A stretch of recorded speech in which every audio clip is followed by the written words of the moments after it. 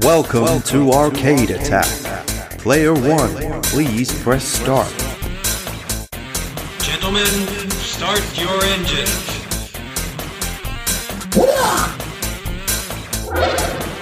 Player 2 has now entered the game.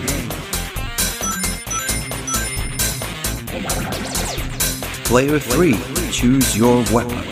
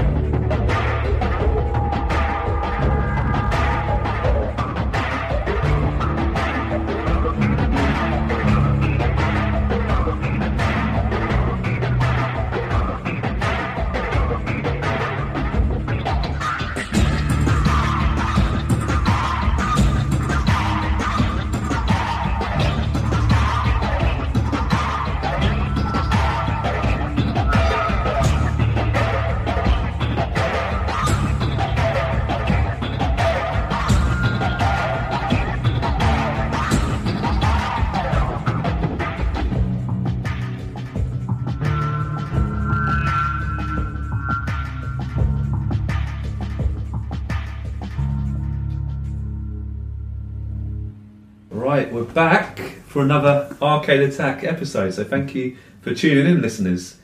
I'm joined, as ever, with my trusty Lieutenant Dylan. Hello, listeners. Hello, Lieutenant Dylan. Lieutenant Dylan. Yeah. We've got Keith as well. Just Keith, not like Sergeant Keith. No, it's Keith. You're a civilian. Field Marshal Barlow. Yeah. Hello. And our special guest is back for another week. Good old Rob. Hey, and now the podcast has turned 21. Anything goes. Anything goes. It's fully legal now. Anything goes. In any country, not just UK. Yeah, definitely. Right. Dreamcast games. We like them. They're nice. We like Yeah, we Dreamcast. like Dreamcast games. Who can name me some rare / valuable Dreamcast games? Anyone want to chuck any of your ideas? I can name a couple Go that for I it. know of. Ikaruga, that's quite rare. Never heard of it. Just to shoot 'em up. It's kind of like a follow-on from Radiant Silvergun, which was on Saturn. And it's kind of weird. It's like a vertical shoot 'em up game. And your ship, you can switch the colour of your ship. Okay. And we have white, I don't know if they call it light and dark or white and black. We have white enemies and black enemies, and white bullets and black bullets. And you can switch the colour of your ship between the two. Wow. And you do, so while your ship is white, the black bullets don't do you any harm. Wow, that's interesting. And vice versa. And you cause more damage depending on which colour. So it's kind of really tactical, so as well as constantly dodging enemies, you're switching between the two. It's quite hard work, but it's quite fun. I've played it in the arcade. Oh, nice. But that's quite rare. Yeah. That's quite And I rare. think Keith gets kudos for actually saying vice versa rather than vice versa. that Vice people say. versa. Yeah. Who It's said because I can- vice versa? It's because I People can say speak it all English. the time. Versa, versa. Yeah. So well done, Keith. Thank you. Yeah. Kudos points. Well done. I don't know any Dreamcast games. Sorry, mate. Well, the game that good old Keith described does sound pretty interesting. Do you know one? No, I don't. No, I thought you were about to. No, I The thought brainwave. we thought I was just going to dig something out. I was trying to get Daytona on it for it the other day, but that was only like 30 quid. I wouldn't Yeah, say it's that not was super rare. It's not super rare, is it? So apparently there was like a Space Channel 5. Have you seen the original Space Channel 5 on Dreamcast? No. It's kind of a weird rhythm game. Oh, okay. But Oh, there was no, like a sorry. Space Channel 5 Part 2 limited edition, which apparently is really rare. Oh. That's expensive. There you go then. There you go. There's two. Arguably, though, the rarest / most valuable Dreamcast game is actually quite a common game that a lot of people would have heard of, would have played on the PC What? and even the PS2. I'm talking Half-Life. What? There was a Dreamcast version of Half-Life. What? Are you serious, Adrian? I am being serious. The story goes that The game was developed on the Dreamcast. It had already been released on on the PCs. Huge game. It was fully complete, and just before production was about to begin, taken away. Okay, I think Sega and Valve fell out about some arguments, some lawsuits, and the game was pulled. No, a few American games, I believe, the American versions are available. They got released, and I'm talking very few. I'm talking thousands. I think they're going for thousands of pounds these days. It's absolutely incredible. If you can see a copy, you've done well. Wow. Well, we're unlikely to see one in the wild. Well, we go on eBay now and then, don't we? We check out what's going on. It's true, yeah. We do. We like to check out what's going on. And I thought to myself, because I was thinking I want to do a bit of a Half-Life podcast. I think I just type in Dreamcast Half-Life, see what comes up. And guess what I saw for £10? £10? No. I saw a copy of Half-Life on the Dreamcast. Oh my god, it's here! Oh my god! Wow! No. Oh my god, I can't believe it! It's right here in my house! What? But are you ready to This is call not. me an idiot? Are you ready to be disappointed? This, Is it a this copy? is not a genuine cover. No, I can tell you because that. No, it's not. I went on eBay and I thought, oh, someone's put this on like a buy it now, £10. Keeps opening it up. It looks dodgy. Aww. And without even thinking, you have this kind of motion, you even think, someone must put this on a second ago, I'm going to buy it now. And all of a sudden I thought, no, what have I done? I've done a bit more research. I obviously bought. It's an obvious copy, isn't it? It is very clear. It's ridiculous. Oh. So you could argue £10 wasted. But does it work? Does it work, though? It does work. So it is. So it's not £10 wasted. It's got not a game out of it. It's not the original one, but it's. I thought. Oh, you really had me going. I did, didn't I? I was I was like- yanking your chain for a bit Oh then. man! Even just looking at it is pretty amazing. It's I might have to put a picture on Twitter. You should stick that on eBay. Yeah. Can I borrow it? You can borrow it. You can try it out. Yeah, I'm going to borrow it. Look, it was a silly mistake. I had a bit of a blonde moment, not even thinking. And I think it's the only American version of the Dreamcast, and they're very few and far between. But obviously, they've got hold of the actual the ROM, the actual sort of data, and you can now burn it onto Dreamcast. So it is available. Yeah, you can actually enjoy it on Dreamcast. I think it's worth. You pay £10 for it. I think it's worth more than £10. Yeah, but already I own it on the PS2 and the PC. So was that a waste of money? Yeah. Well, the Dreamcast version might be better. It might be, and actually, I'll come to Better it than later. the PC version. Yeah. Actually, you could argue that there's something in the Dreamcast version that's quite interesting. I'll come to that later. So today's pod, guys, I want to talk about Half-Life. It's a game that I would probably argue, you could make a good argument that it's the best first-person shooter ever made at the time. Okay, it absolutely incredible game. It's a game that I remember buying and playing on the PC many, many years ago, and it blew my mind. It really did blow my mind. How many PC Game of the Year awards do you think Half-Life won back in 1998? Most of them. It did win most of them. It did win most of them, truthfully. So in 1998/99, it was heralded as an amazing game. Do you want to have a guess? 11. More than 11. 12. More than 12. 30. 50. 50 Game of the Year Over award. 50. Over 50 That's impressive. PC Game of the Year awards. It is considered one of the best video games of all time. And actually, I like this. I've stolen this little quote from IGN. They basically said that the history of the first-person shooter genre can be broken down very simply. Pre-Half-Life and post Half-Life games. Wow. So pre-Half-Life, I'm talking the original Dooms, Wolfenstein. Duke Nukem 3D, Yeah. and Quake, the first Quake. Great games, and I did an episode on Duke 3D. You know how much I like that game. Yeah. But this game, Half-Life, just took things forward. It took that genre and added a story to it. It added a bit more sophistication to it, and I've been playing it just today. I've been playing it recently again to get back into it. It plays as well now as it did those many years ago, 1998. It is widely regarded as the best PC game ever. Now that's Really? Honestly, it's a massive claim. Wow. But you could almost argue it's the game that really got a lot of people into PC gaming. It's ridiculously popular game. Well, it launched Valve, didn't it? Really? You know what? I was going to come into that. It was Valve's first ever game. Hmm. They never released a game before that. It's their debut title. And I was thinking to myself, is there any developer that has released a better debut game than Half-Life? The greatest PC game of all time. Or similar theme. What? Bungie? Was their first game Halo? Am I going mad? Maybe. Or did they? They probably did stuff before that. Actually, Maybe. it's the first game of note. But yeah, I don't know. Debut. Yeah, can't think of any other debut. So, because I read the Wikipedia page of Half-Life, because I've never played it. All right. So I read the Wikipedia page ahead of the podcast. Didn't they use the Quake engine for the That's game? right. They did. They took the original Quake engine and they added stuff to it and they just pushed it onto another level. But yeah, they did. They altered this Quake engine a lot, but that was the original kind of thing they're working with. So, look, I like Quake. I think it's a good game, but there wasn't much story to it. I like Doom. Not loads of story. Even Duke Nukem What? 3D. Doom has a great story. You're a space marine, kill the bad guys. Oh, Yep. Space In hell. Marine loses his love in all the demons, and then he has to fight the demons, and then he raises love. Well, Not really. That's not really the story. It's making sure people are listening. Are you paying attention? Are you paying attention? Well, look, Half-Life is strongly praised, or was at the time strongly praised for its high graphics, innovative gameplay, and very involving storytelling. And I'll come to that later, but it's very unique at the time about how they told the story.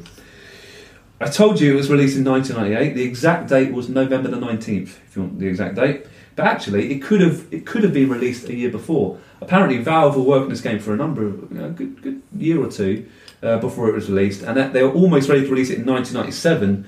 But they basically said it's not quite good enough. We need to start from scratch and really push out this game to the next level. So imagine if they released a sort of half-hearted Half-Life, excuse the very dodgy pun there, a year before. It would never have the same impact as it did now. So it just shows you Valve. You know, they must have taken a bit of a hit with the money, maybe not to put the game up earlier, but fair play to them. A great decision. How many copies have been sold of Half-Life? Would you estimate? Most of them. Well, of course. Unfortunately, I've only got Sold numbers up to 2008, which is a bit weird. Is bit it random. across all platforms? Yeah. Yeah. That's a tough one. 1 million. 1 billion copies. Well, I swear we do that at least once a podcast. I think it's around. Yeah, we do that. That joke never gets sold. It's roughly around sort of 10 million copies by 2008. So big game. Damn. It was, like I said, ported to the PS2 in 2001, and it was finally followed up with a sequel in 2004, Half-Life 2. Half-Life 2 is amazing. I will not talk too much about Half-Life 2 today. I might save that for a future pod. I think it deserves it. But Half-Life 1 did spawn the sequel, and there's been lots of debates about the third one. We can talk about that again in the future. Yeah, it was the highest ever selling first person shooter of all time until what game? What game took the mantle? I'll give you a little clue. In 2011. Call of Duty. Boom, correct. Nice. That was, well done, Keith. That was the game that took over. Before that, Half-Life was the biggest selling first-person shooter. And like Rob was saying, its engine is heavily modified version of the Quake engine, licensed from our friends at id Software. So what other games were using that kind of mechanism at the time? Obviously, Quake at the time. I know, obviously, Duke Nukem 3D was a similar sort of build engine, but Quake was the one they were really sort of pushing the boat out.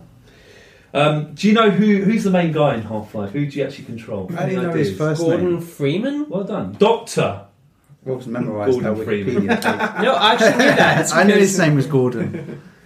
He's not your typical all-action, guns blazing, shoot 'em up kind of action hero. He's different, isn't he? He's not a Duke Nukem. He's not a space marine, from Doom. He is a doctor. He's a doctor. He's an educated man. He looks a bit like Frankie Boyle. He looks a bit like Frankie Boyle. He does a little bit. He's No, he looks... I'll tell you what he looks like. He looks like the Damon Hill on the cover of his new book. does he? Yeah, well, Damon Hill with his goatee. Yeah, Yeah, Damon Hill loves a goatee now. he looks exactly like... Well, I'll save a little. I'll give you a little fact already. But do you know what? You wouldn't know it looking at the cover, but good old Dr. Gordon Freeman does actually have a ponytail.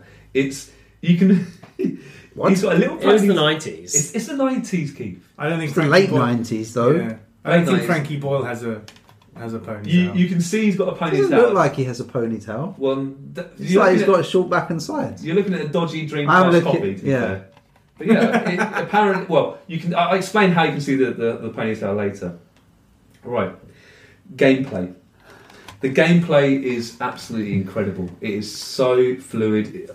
I remember playing it back in the late 90s. I'm just being blown away how crisp the game looked, how easy it was to maneuver. It was so sort of, the controls are incredible. If you point at your gun wherever you wanted to, such really top gameplay. It basically, Doom was a little bit clunky, left and right, and Duke Nukem was good. You can sort of put your gun wherever you wanted with the mouse, but this took it to another level. It's so crisp, so crisp. And actually, the game follows the perils of Dr. Gordon Freeman, and he must overcome an interdimensional alien invasion after a teleportation experiment goes disastrously wrong. It's great. And when you first start the game, you guys know this, don't you? Where do you first start the game? You're in the facility. You're going down Yeah. Before you get in the facility, what are you on? on the little train thing. The train. Oh, so you are in the facility. Yeah. Black Mesa. Yeah. And you're actually late for work. Oh, no. A bit late for work. Oh. Good old Dr. Freeman running late for work. He's getting the train. And it must be about 5-10 minutes. But in this train, you can't really do much.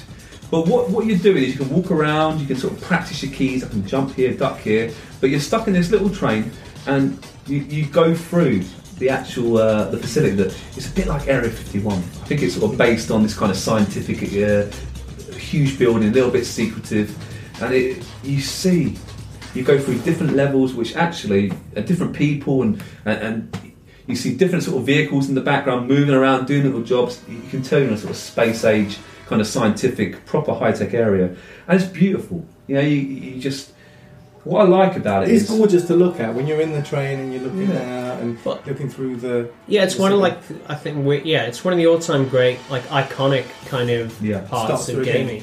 But because I haven't really played it, do you actually go to those areas later on? you do. Is it- Some of those areas you will actually turn up in the future, and it's absolutely amazing. And what I like about it is, and I think this is really clever. I might be wrong, but I think this is the first game that did this. There is no cutscenes in this game. No cutscenes. So there's a huge story So as as well. you play it through, yeah. How can a game with such a good story, which I'll talk about later, have no cutscenes? How would you think? It's a really ambitious idea, isn't it? Yeah.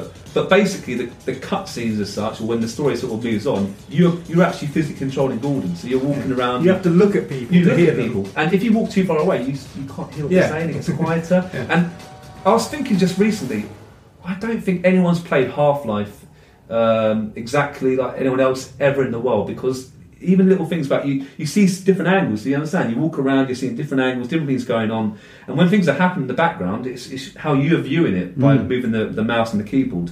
I really thought it was quite incredible. There are, like I said, there are scripted sequences. If you do certain tasks or you press certain buttons, things will happen. But like I said earlier, you can see those things happen how you want to see it. You can run around and just keep watching forward.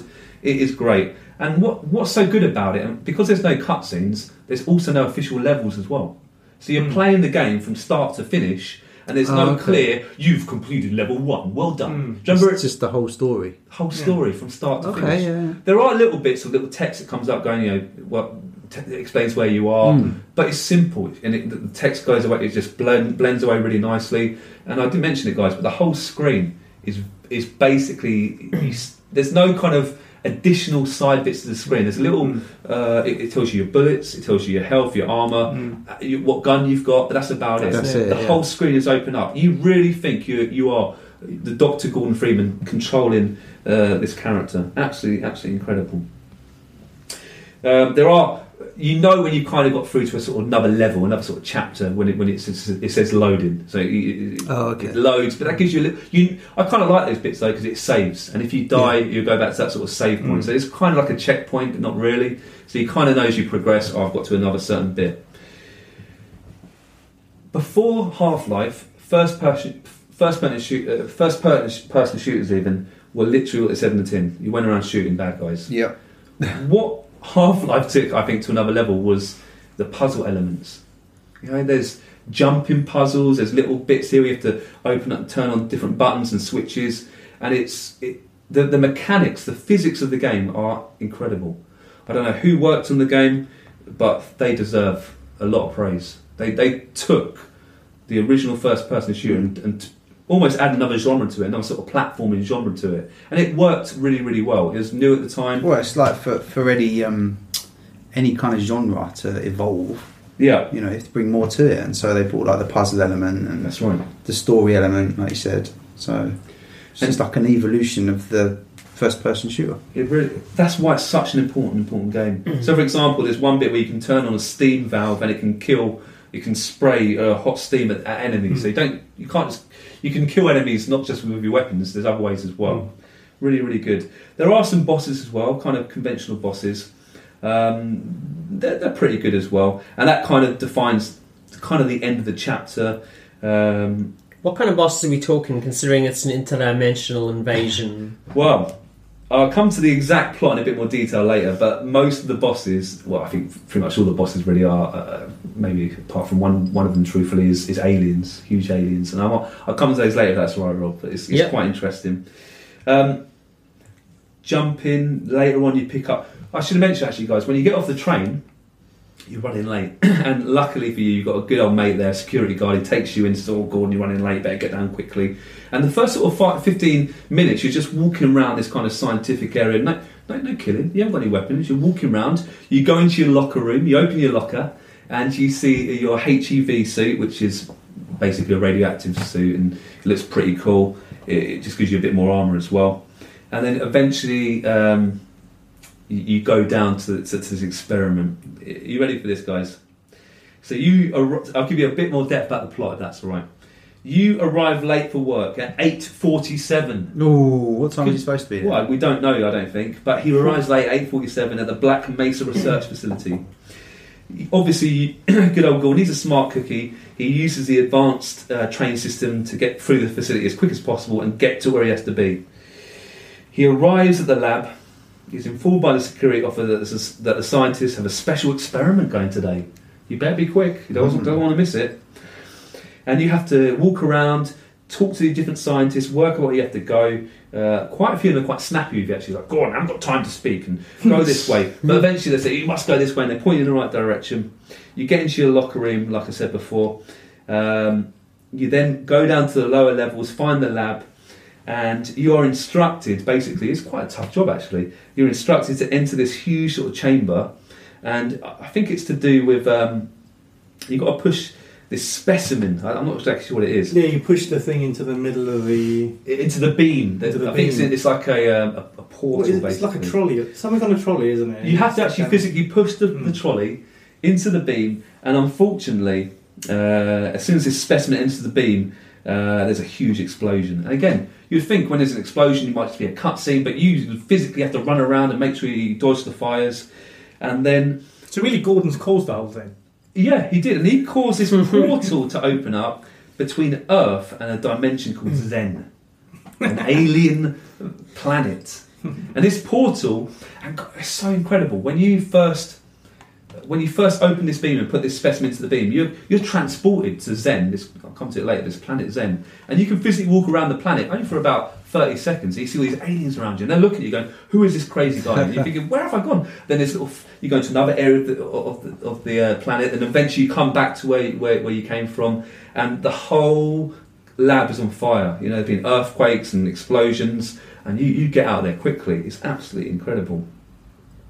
It goes black, lots of flashing, and then you finally wake up, and like I said, you're in ruins, and you quickly jump out of the lab, and you see lots of scientists on the floor. Unfortunately, a lot have died, unfortunately, and you very quickly pick up the good old crowbar, the infamous crowbar, which is very, very useful. Throughout the levels, you find survivors. Some of them will follow you. You can actually talk to survivors, and talk to scientists and the security guards, and they follow you. They say, "Oh, I'll come with you." "Yes, follow me." And if you bring a security guard with you, and you come across any bad guys, what do? They help you out. They help you out. They help shoot the bad guys. the first aliens you come across, these little kind of almost like face hugger things, like fat little. Crawley there, corner of the ground. They're quite cool. They jump around. They're quite hard to shoot. They're like the things in House of the Dead. Yeah, those little. they're exactly like these things in House of the Dead. Exactly. It is great, and as you go forward, you pick up the pistol, then you pick up the shotgun. And guys, what I like about it is, yes, you have to fight aliens, and probably about an hour into the game, you come across soldiers. That's good, right? Yeah, they come to help. Yeah, save the day. No. Oh. These soldiers have been given clear instructions that no one has to know about this incident. Oh, we need to wipe out everything, okay. Aliens, humans included. So any scientists, Oh, wow. you're cannon fodder. They want to kill you. So actually, that's why I think the game's so clever. There's humans, your enemy, alongside the aliens. It's so great, and obviously different skills to attack each of those types of enemies. Yeah, I mean, like I said, guys, you travel to. Basically, you need to get out of this facility. That is the whole point. You need to get out of this facility. Lots of hurdles. You've got to set up a rocket as well. There's a little train you've got to get on later as well, which is really cool. You have to use an age railroad system to get to this launch pad. The Black Ops soldiers are pretty tough actually, but as you kill them, you can get their weapons. It is absolutely incredible game. Guys, this is the best bit though. You get to this war zone area where it's all hell is broken loose, and the aliens are attacking the Black Ops, and you kind of sneak through as best you can. And there's airstrikes going on as well. And eventually, you think the game would have finished here, but you get the opportunity to you have to actually go to Zen to kill the alien boss. You have to complete your mission and kill Zen. It's absolutely great, and there's still about a third of the game left. Really cool. What's the alien boss like? The final one. Well, I guess in the Zen dimension. Yeah. Zen dimension? The Zen dimension, the planet, wherever it is, there is one final boss. Is it Zool? Zool? Was it Zool from the Zen from dimension? I'm trying to find the name of it now. I'll come back to that in a minute. There is no Dana. Oh, it is all. Yeah. The final boss, and I completed it once as a kid. It's a tough game, actually. It's a tough game. And you come across, you're in this massive cave, and you fight this massive, huge beast. I think it's called a Nihililamph, and it's an ugly looking kind of. I'm familiar with It it. sounds really Lovecraftian. Nihililamph. And you have to shoot different things coming down. It's this huge kind of. It's almost like an overgrown sort of baby thing, ugly alien thing that kind of floats in the air. It's absolutely disgusting. It sounds really Lovecraftian. Yeah, it's true. Once you finally kill this boss, and there's a big explosion, and you get knocked unconscious. When you finally wake up, you've been stripped of your weapons, and you find standing in front of you the G-Man. G-Man? G-Man. G-Man. The G-Man. And it's this gentleman with a sort of grey sort of skin and hollow eyes. This human. And he's been watching over Gordon throughout. He's been watching you. And what do you reckon the G stands for in G-Man? Where was he watching him from? Well, that's good. I don't know actually. Is he like the cigarette smoking man in He's a the X-Files? Gangster man? He's just always watching. Well, I Gangster think man. The government man. Like G-Funk. Keith's got it. The government man. Okay, this big man who's overseeing everything. He's been watching you carefully, and he comes back in the future Half-Life games. He comes back in the spin-off episodes and so forth in the future. He's a creepy looking guy. There's lots of debates whether he's human or not. We're not totally sure. He might be some sort of alien himself, but he basically gives you a choice at the end. He basically says you can eat. You're on the train again. Basically, that's how you start the game, how you finish the game. Exactly. You're on the train again. He says you can either work with me or you can die. No. And if to work with me, you have to leave the train. And once you leave the train, that's it. Apparently, I think the game soon says you've been hired by the G-Man, and it's sort of game over, and it's absolutely incredible. What would you do? What if you say screw you, G-Man? So if you say no, I know what happens. well, I do. No Yeah, to if you G-Man. refuse, what happens? You remember? Yeah, I think it's something very similar to what happens at the end of Halo Reach. Explain. So firstly, correction, Bungie were actually in existence since 91, so Halo wasn't You're there. way off. So that was... I just magically found that out whilst you were talking. Anyway, the end of Halo Reach is you save everyone, and then you're stuck on the planet helpless against hordes and hordes of aliens, and they kill you. Oh, it's depressing. But that is one of the best endings to a game ever, and I don't know... Half-Life is the same. If you refuse, you're teleported to an area full of enemies, and I think it's impossible to kill them all. They'll just keep coming. They just and I think Halo Reach ripped that off. So basically, well, it sounds like it, doesn't it? Yeah, I think they did. The enemies, I like the enemies in this game. The aliens with the little sort of face huggers called head crabs, and they're cool. They're quite hard to kill. They're fast. They're quick. They jump around. You used to be quite good at the aimings. Yeah, they're called head crabs. Why do you think they're called head crabs? Because they've got another element to them. Actually, what are they aiming for? What are they trying to do? Get your brain. They're looking to jump on humans' heads and attach themselves to humans and implant their embryos. And if they attach on a human's head, they almost control humans like a zombie. Crab people. Crab people. Exactly. And these are called head crab zombies, believe it or not. No, it sounds like they ripped it off from DC, I think. Okay. Yeah. Everyone's Like- ripping off each other. There's Tell no me a original truly, ideas, man. tell me a truly original idea, and I'll tell you a The lie. whole Brother Eye storyline, like where this kind of Okay. evil computer, I think it's an evil computer, it's a long time since I read this, like decides to, or is it the Omax or something? I don't know, it was a long time ago. Basically, like, he kind of implants these robot spider things on people's faces, and they're like zombies. Everyone's ripping off each other, but...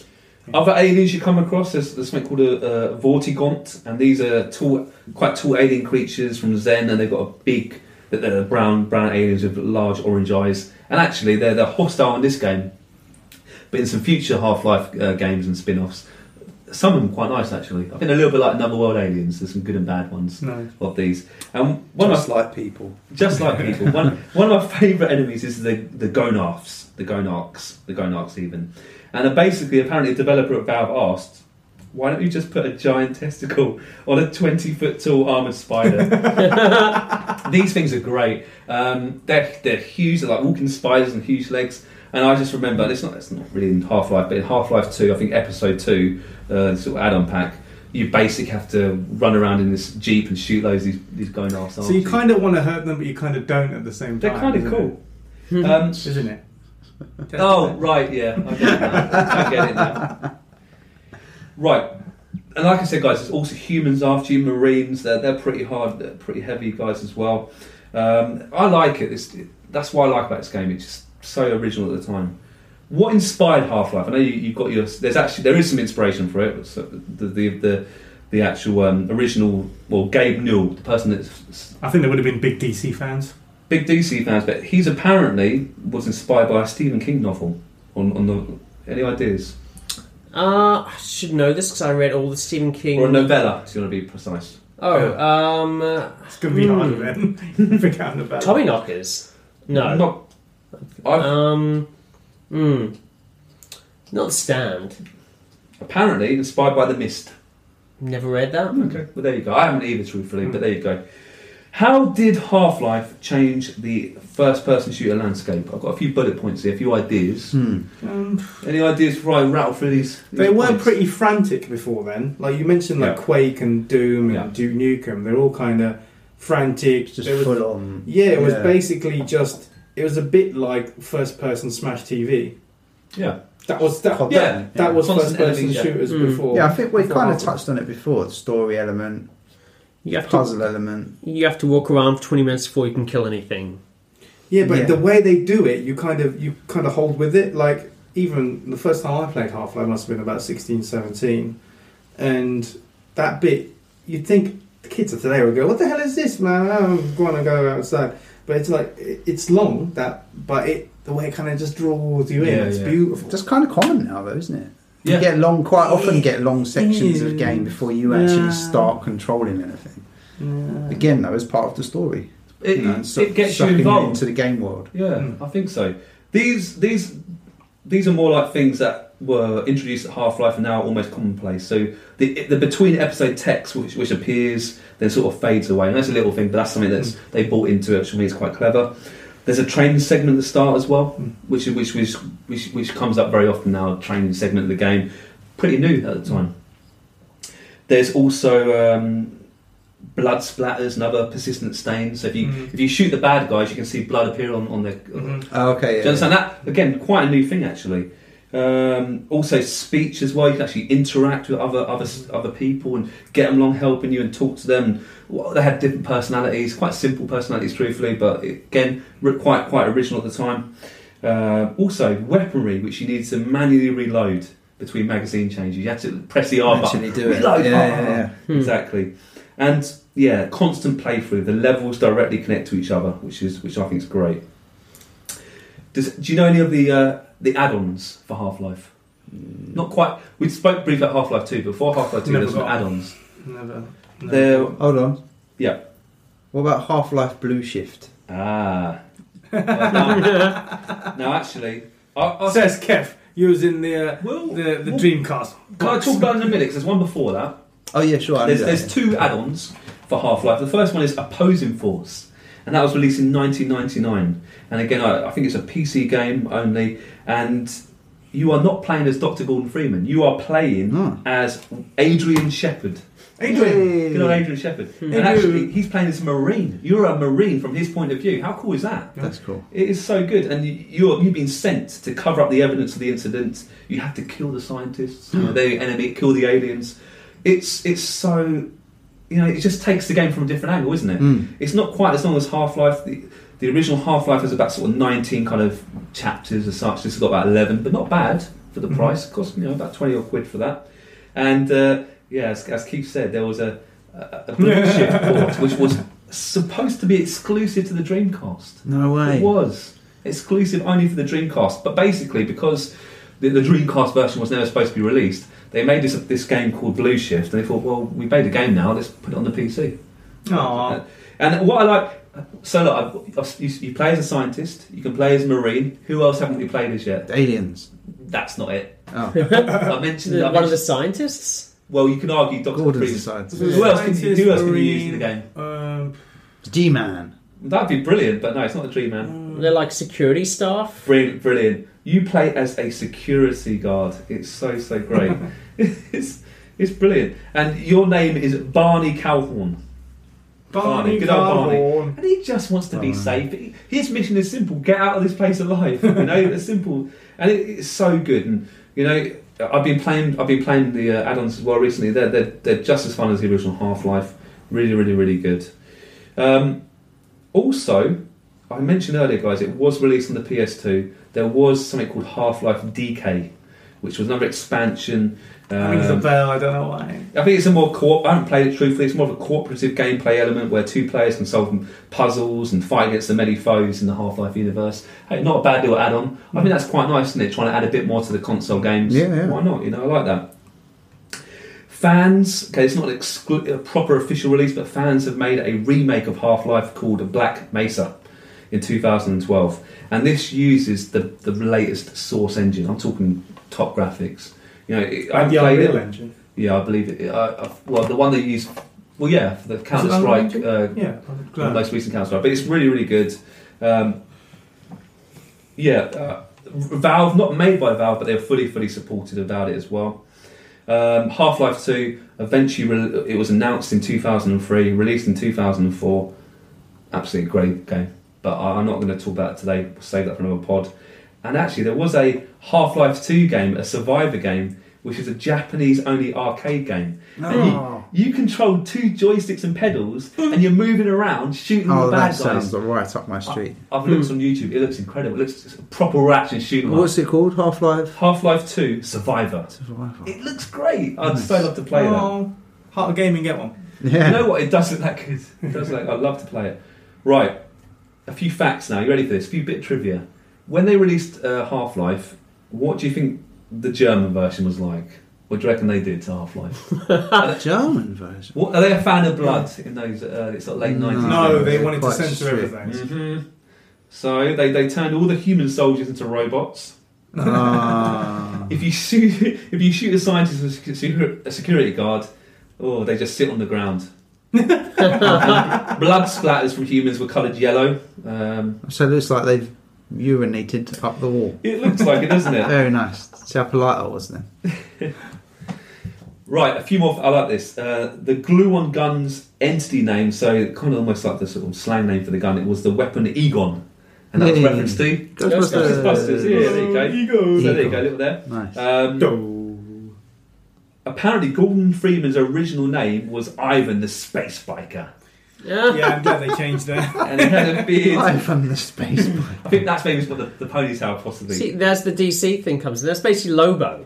Lobo, really? Lobo is like the space biker bounty hunter who's always going around fighting with Superman, I love Okay. DC. the Right. main man. Probably my favourite fact, actually, I should probably say it to laugh at. My favourite fact. This is apparently one of Quentin Tarantino's favourite video games of all time, and apparently he has stated that he would like to one day actually make it into a film. Do it, Quentin. We'll run a Kickstarter. Wow. We'll chip in a $5. I would love to see that, and you know that's high praise, isn't it? If Tarantino likes your game, I think you've pretty much done a good job. Can't imagine Tarantino working with that material that well, though. I don't know if it could transfer to a film very well because it's quite solitary, a lot of jumping around, shoot. You know, the storyline, even though it's a really good story, I think because you're immersed in it yourself, it's a bit different. Hey, if anyone can turn it into a good film, Tarantino, right? I think Tarantino's more of a Red Rock. Is it Red Rock Redemption? Oh yeah, Red Dead Yeah, Redemption. Red Dead Redemption. Yeah. Sorry. Yeah, and because like apparently the guy who did District 9, Neil Blomkamp, was meant to be doing a Halo game that Okay. never actually Film. Yeah, I heard about Sorry, that. film. Yeah, Yeah, it never came to fruition. Yeah, I mean, there's some sort of half-cocked Halo featurey type films. Yeah, there's been some like CG CGI ones. Yeah. but, yeah, Neil Blomkamp should do one. Guys, just do these films. Come on. Maybe Duncan Jones, the guy who did like Moon and I love Moon. yeah, could have done a great Half-Life, film. but he's already ruined his rep with World of Warcraft. Yeah, so yeah. yeah. Well done. Do you want another movie/trivia Half-Life facts? Yes, Yes, please. What was, I should say, a bit of a sad story really, but what was Robin Williams' favourite video game of all time? Oh, the late Zelda. Good- Some you would kind of think Zelda game. He's a huge Zelda fan. He called his daughter Zelda, didn't he, to be fair? Did he really? I didn't know Yeah, that. that's true. But apparently his favourite just game on its own, I know he loves the Zelda series obviously, but it was Half-Life 2. So it's more of a Half-Life 2 fact, truthfully. But I'm sure he liked Half-Life as well. That's a There nice you little go. factoid. Oh. And apparently he was lined up as a possible voiceover for future games. If they made a Half-Life 3, he was apparently Oh. more than willing and able to be one of the voice actors. But Nice. I guess we'll never see that happen, unfortunately.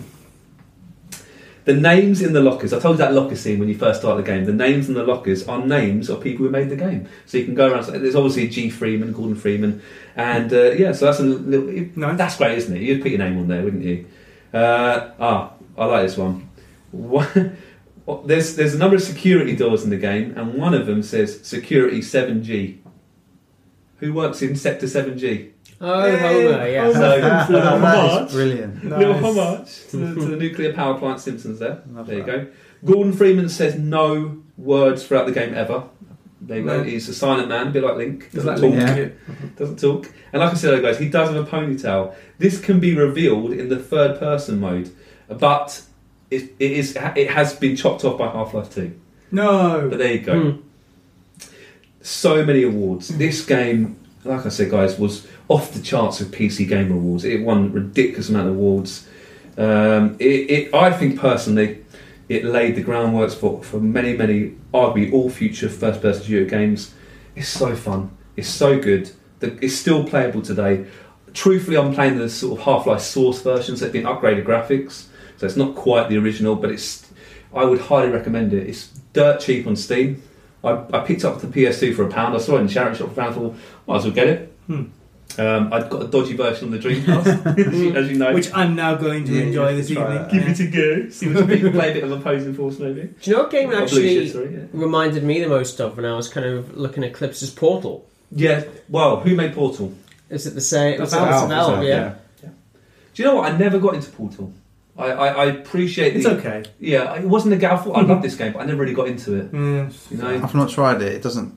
I don't know, something about it. It's doesn't quite. appeal to I me. like the puzzle I'm probably element. Like too you've got to stupid. go through this portal to get up there and go over here. Oh, it's very Yeah, clever. it's It's clearly very clever. clever, yeah. It's clever, but you know what me and current gen games. Yeah. The first Portal was quite old, truthfully, but there you go. Yeah, I played. What's the one I played lately? Portal 2? Portal 2. Portal 2? Yeah, it was alright.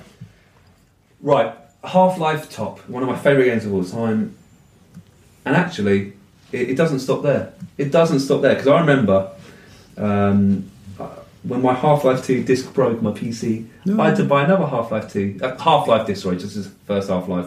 And I didn't buy it for Half-Life. Why would I buy Half-Life, the game again, because it broke?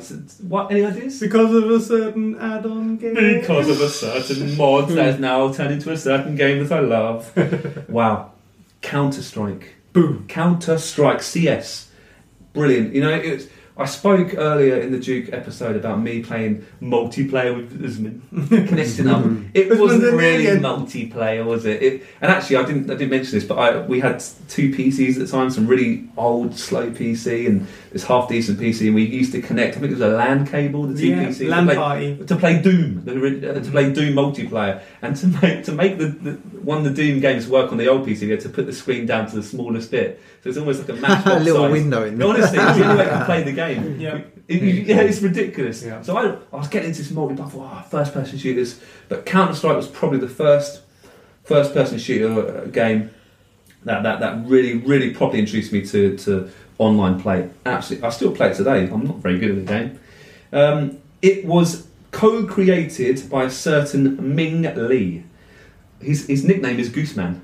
And he's very kindly given a nice interview on Arcade Attack, so please check it out. Listeners, go and have a look at the website. Yeah, it's a game. I think it was first sort of developed in 1999.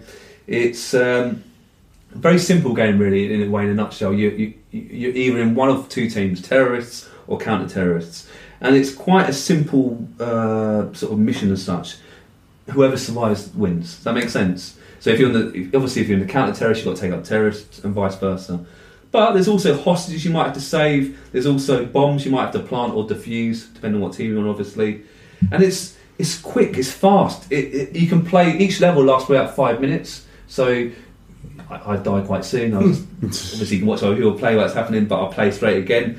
And it's one of those games where I must have put hours in. Me and my brothers put hours and hours and I remember hours in. playing that around your house when Yeah. we were about 17, 18. It's an addictive little number. And I remember trying it. Yep, died. Okay, respawn. No, okay, just give up. But yeah, it was very impressive. Very impressive. And actually, it's one of those games where if you don't play it for a while, you get very bad at it quickly. You have to keep playing it. It was initially made as a mod for Half-Life, and it was designed by Ming Lee and Jess Cliff. Cliff, apparently, that's his nickname, Cliff. But actually, when they were making this mod, it became ridiculously popular, and Valve, they saw how good this game was, and they could have got a bit snooty, couldn't they, about it? But they said, no, we like what you're doing, how can we help? And they helped develop this extra add-on, this additional game.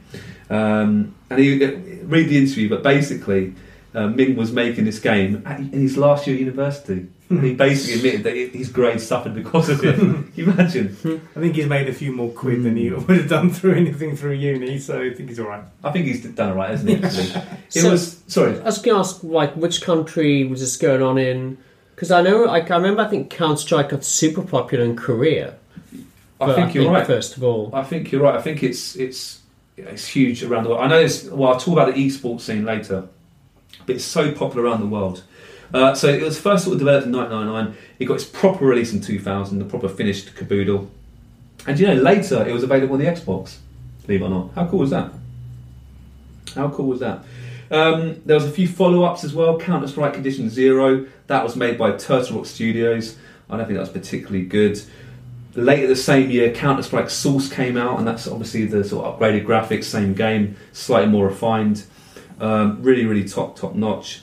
And the most recent version, the fourth sort of game in the series, is Counter-Strike Global Offensive, and it's really quite a polished game. When did that come out?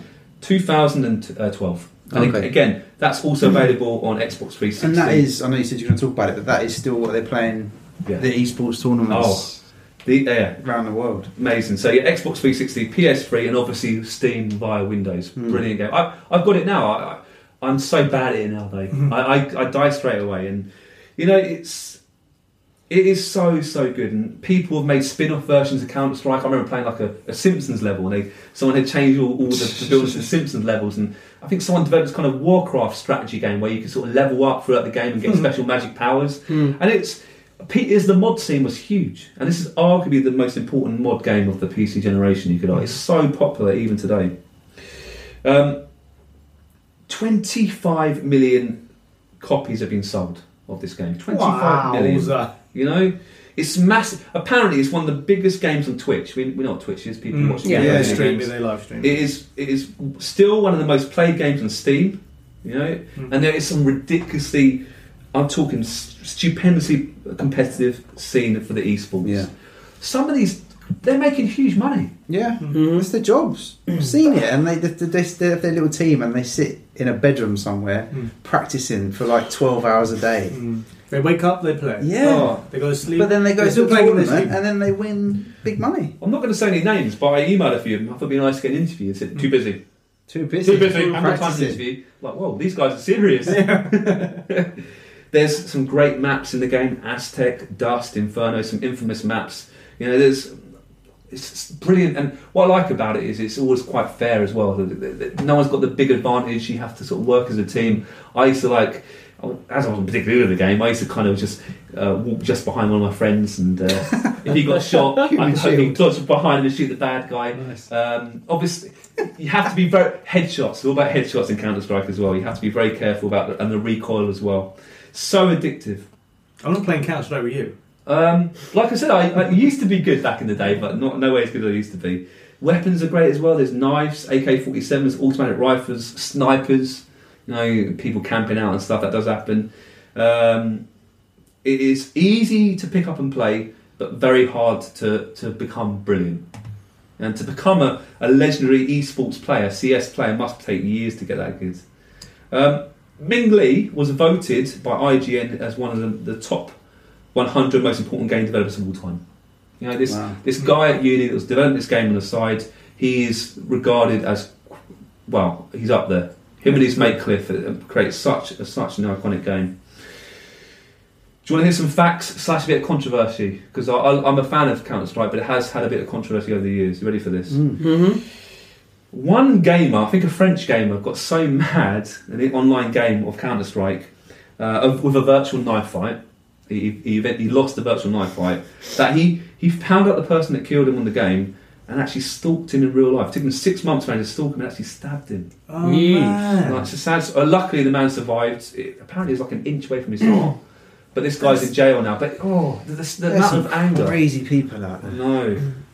Another quite controversial story is an American gamer, American student, actually designed his school in a Counter-Strike map level. So it wasn't probably the best idea, and things have been happening already. That's poor taste. He was excluded. I think it was more worried that it might be a practice simulation. Well, yeah. Yeah. I mean, don't do that, guys. Feel free to make maps, but we wouldn't recommend that. No. Match fixing. Apparently... No. Yeah.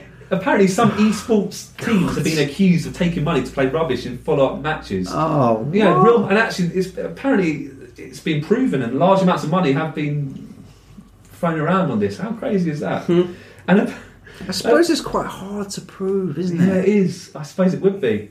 Drug testing. Apparently, some people are so good that their opponents have accused them of having steroids and so forth playing the game. How ridiculous is that? So, are you not allowed steroids in esports? Well, surely it's less steroids and more stuff like Ritalin type Ritalin, drugs, to like kind of make you focus. Yeah. So it's not steroids. Yeah, I think it's more sort of alertness and whatever. Right. This is probably my favourite fact of Counter-Strike. Have you heard of a football player called Stuart Holden? Yeah, Bolton. Clifford Bolton. Yeah, American guy. Yeah, American. He's a retired professional footballer. He's quite a big TV sports pundit now on Fox News. He played for Bolton, Sheffield Wednesday and Houston Dynamo. But apparently, before his soccer career, he was a professional Counter-Strike player. I did not know that. He's a cool bloke. And apparently, I think that fact has been proven, but he doesn't like it. So if you put it on Wikipedia, he keeps deleting it. I think there's good evidence. Why? I don't think... Again, I'm not completely sure, but I'm pretty sure that is a real fact, but he's not proud about that pass. Why would you not be proud? Stop deleting it, Stuart. we love you. It's okay. And I think Rob would like this fact the best. In Sweden, McDonald's actually changed their name of one of their burgers after their country's CS team. I think it was for Ninjas in Pyjamas, this big esports Counter-Strike team, to the McNip burger. Ninjas in Pyjamas, McNip. Would you order a McNip from McDonald's? Sounds a bit racist. Well, I'm sure it wasn't supposed to be. Moving on swiftly. I mean, like, you know, like, because I've been in Australia a while. Obviously, they call Burger King Hungry Jacks over there, but I think they don't call McDonald's there anymore. Oh. Really? They call it Macca's. Macca's. They've actually Macca's. changed the name of it. Macca's. I know. I don't mind Hungry Jacks. Anyway. Good old, and we've mentioned Ming Lee as well. He's partner in crime. Good old Jeff Cliff. I think because the budgets were quite low when they first made the game, he also did all the recorded radio commands. So if you play Counter-Strike, I'm sure people go, we'll recognise these things like "the bomb has been defused" or "go go go" or "okay, let's go." So he actually recorded his voice, and I think only recently they've changed the voices in the newest Counter-Strike. So Why did they change them? they try to make it. I think they try to make it a little bit more kind of what group you're on, different sort of accents and so forth. Look, Counter-Strike. I know it started in 2000. It's developed over time. It's worth checking out if you want a quick game, a multiplayer game, a bit of fun. You can't really go wrong with Counter-Strike. But there you go. Are the recent ones only available on PC? I believe no. It's on the PS3 and Xbox 360. Oh, really? Yeah, I believe. Yeah. Okay. The most What recent I ones. mean, I'm not really. I've never been a big first-person shooter gamer. The only one I really played and enjoyed was Call of Duty Modern Warfare, like a lot of people, and the older like Medal of Honor games, Oh, yeah, sure. PS2 era stuff. Having never played it, what sets Counter-Strike apart from like a recent Call of Duty? I think Why do they still play a 5-year-old game in esports rather than like the latest Call of Duty? Do you know what? I think because they update the game often. Yeah. They always, obviously there's new versions, but they often have updates, and the mod scene on the side is huge. People always developing new maps, and I think it's just a simple, all-round addictive game where any Tom, Dick, or Harry can play it and get their head around it. But you want to get good at it, and what I like about it is it's like a league table. So once you get a few kills, you go up and you think, oh, that's pretty good. And all of a sudden you go to a new map and like, that's interesting, and it gets really quite competitive. And I'm not really a fan of modern warfare games, truthfully. It's not really my cup of tea. But I suppose Counter-Strike's very similar. I just think it's a little bit more playable, a bit simpler. You just pick up a gun, run around, work as a team, and every level's different. If you die, you play the same map again, let's say, but it always feels a bit different. I'll go in that direction. One is I'll go this way. This guy's got. You understand? There's always different ways to play the maps, and I just think it's nostalgia for me as well. I remember going. I remember playing this game back in this map back in 2000. It's a bit more updated now, a bit smoother, but it brings back good memories for me. Yeah, definitely worth checking out. Cool. So yeah, guys, I hope you enjoyed that. Half-Life, Counter-Strike, two top PC games for me. I'm sure we can all agree it's helped pave the way for future games. And I'll speak to you soon.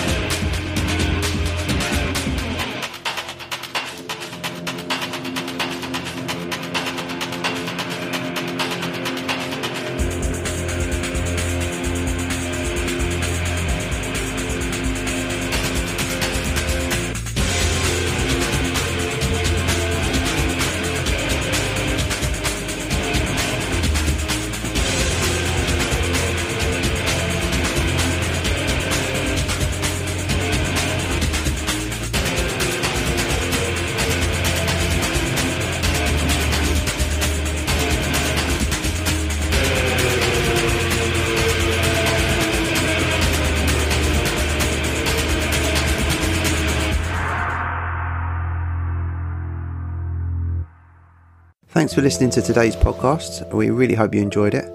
If you want to get in touch regarding this week's episode or anything else, you can tweet us at Arcade Attack UK, at Keith Barlow 82 and at arcade_Adriano. We're also on Facebook at facebook.com/Arcade Attack UK. Please check out our website at arcadeattack.co.uk for lots of retro gaming goodness, interviews, reviews, features, top 10s, etc. And you can also find all our previous podcasts there. Our podcasts are available to stream from the website and from SoundCloud, and are available to download for free from Stitcher, Podbean and iTunes, where you can also leave us a review and a rating, which we would really, really appreciate. So, until next time, take care, and we'll speak to you soon.